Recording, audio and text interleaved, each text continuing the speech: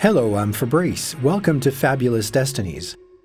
Known for his electrifying and unrestrained performances, he revolutionized the world of music in just 4 years, leaving behind a crowd of adoring guitarists. His name, Jimi Hendrix. From a genius performer to a skyrocketing career, discover his fabulous destiny.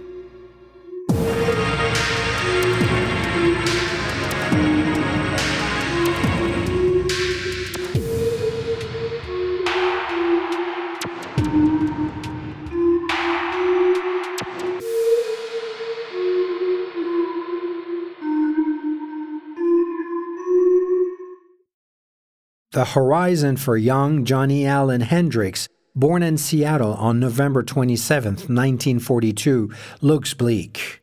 Tossed between alcoholic and separated parents and social services, he finds solace only when home alone. Why?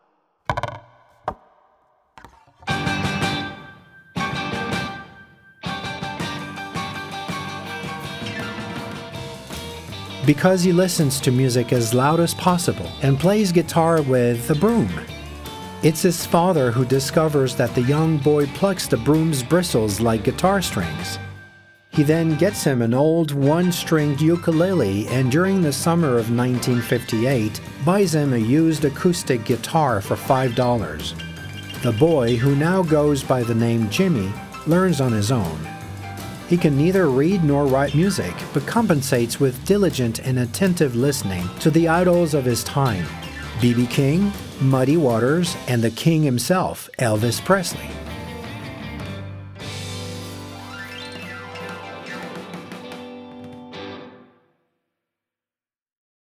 However, besides the escape that he finds in music, Jimmy's youth is quite rough.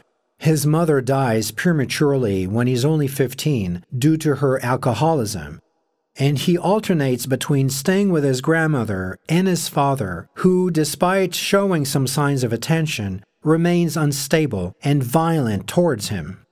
His environment, one of racial segregation, as he is of African American origin. In spite of this, he hangs out in the clubs of Seattle where he performs with his first group, the Rocking Kings. In 1961, he gets involved in a stolen car incident and chooses to enlist in the Army's paratrooper division rather than risking prison. However, his ankle is injured during a parachute jump and he is discharged and returns to Seattle in 1962, where he performs as a guitarist with Bobby Taylor and the Vancouvers before going on tour with George Odell, Little Richard, and even Ike and Tina Turner.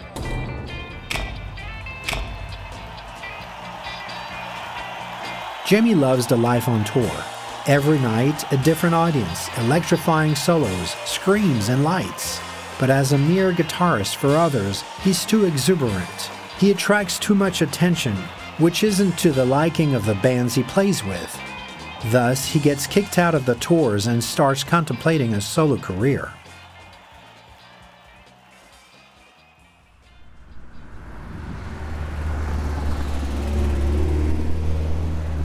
At the beginning of 1966, Jimmy sets off for New York City and plays in the small clubs of Greenwich Village. Those who saw him there tell the tale. The sounds that come out of his guitar are like nothing they've ever heard. He cranks up the volume and plucks the strings vigorously. In the room, it sounds like there are several guitars playing at once, with the music bouncing off the walls. One of those witnessing his debut is Chaz Chandler, the bass player of the Animals. He is captivated by his performance at Café Wah, one of the trendy clubs in the village, and offers to take him to London to launch his career by forming a band around him. At that time, London is the home of the Rolling Stones, the Beatles, the swinging London scene, and Eric Clapton, one of Hendrix's idols. Jimmy agrees to sign a management deal with Chandler, and in return, he dreams of meeting Clapton, the British guitar reference of the era. We'll be back right after a short break to continue this incredible story.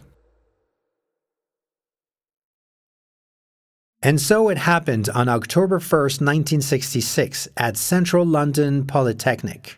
Clapton was performing there with his band Cream, and with Chandler's help, he invited Hendrix to join them on stage for a song.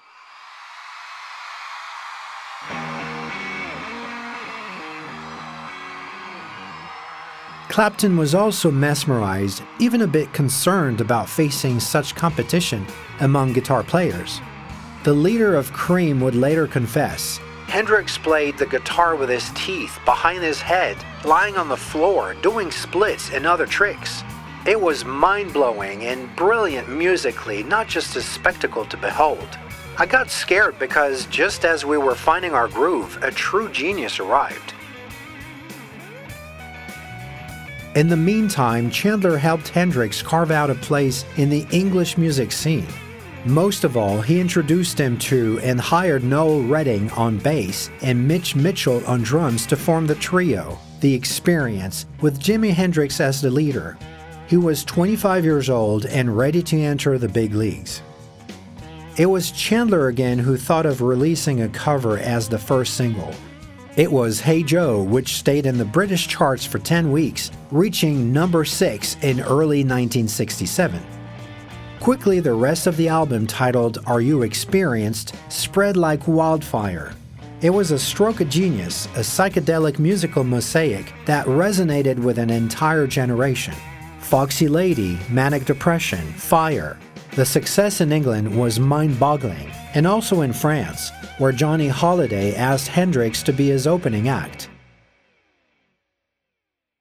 But the global explosion came when Jimi returned to America in June 1967. One of his legendary concerts took place at the Monterey International Pop Festival, where he left an indelible mark. He wasn't yet widely known, but Paul McCartney suggested to the organizers of the Californian festival to invite him.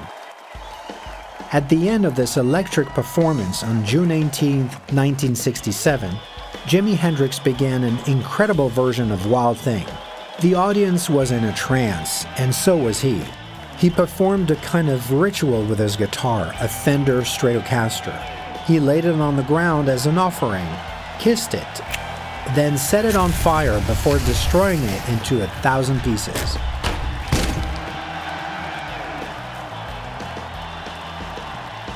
Overnight, the Jimi Hendrix Experience became one of the most popular bands, and their tours were among the most lucrative in the world. Adored, Jimi Hendrix was living life at full speed. He quickly released a double album, Electric Ladyland, his masterpiece. Known for his memorable concerts and the sensuality he gave off through his guitar, Jimi Hendrix also gained a notorious reputation as a heavy drug user, all kinds of drugs.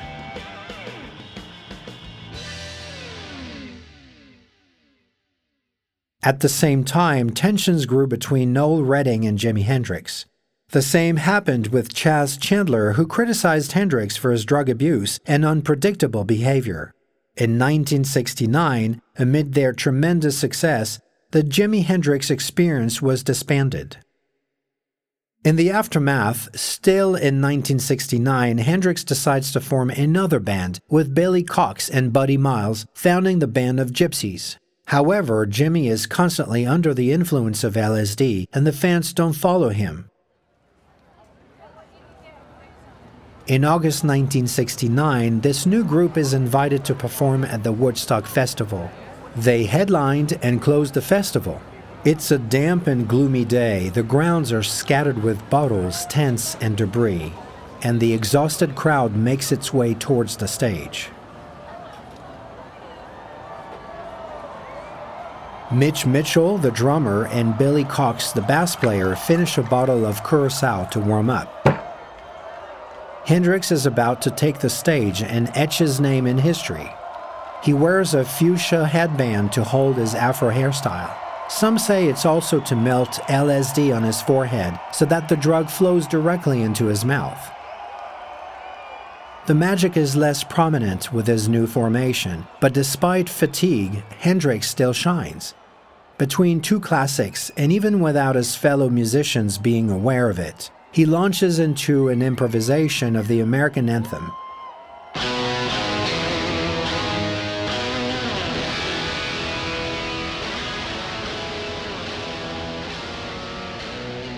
It's the year of the Vietnam War. The initial notes echo the familiar melody, but quickly, a haunting imitation of American bombs and machine guns raining down on Vietnam come out of the Fender Stratocaster. This is a fabulous moment that highlights Hendrix's qualities as a guitar player and a bluesman more than ever. This performance remains one of his most memorable, transcending times.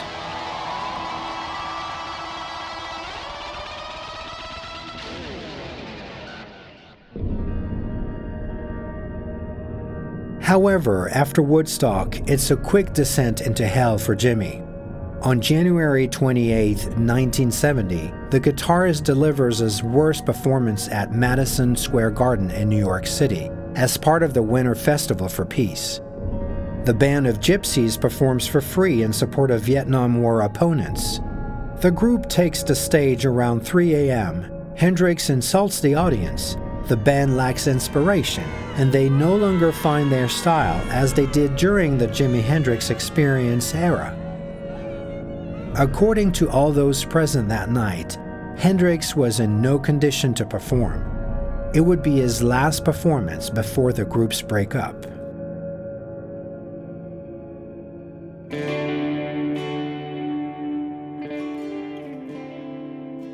Weakened by drugs, alcohol, and fatigue, the man now known as the Voodoo Child declines day by day. On the morning of September 18, 1970, at the Samarkand Hotel in London, Jimi Hendrix's lifeless body is found, choked in his vomit. He was 27 years old. The cause of death was attributed to an overdose of sleeping pills combined with alcohol. However, in 2009, James Wright, Jimi Hendrix's former assistant, claimed that Michael Jeffrey, the artist's last manager, confessed to him that he had murdered Jimi Hendrix for financial reasons. Even today, the circumstances surrounding the guitarist's death remain unclear. He continues to inspire entire generations and influence artists from diverse backgrounds. Jimi Hendrix has left an indelible mark on the influences in blues, rock, R&B, and jazz.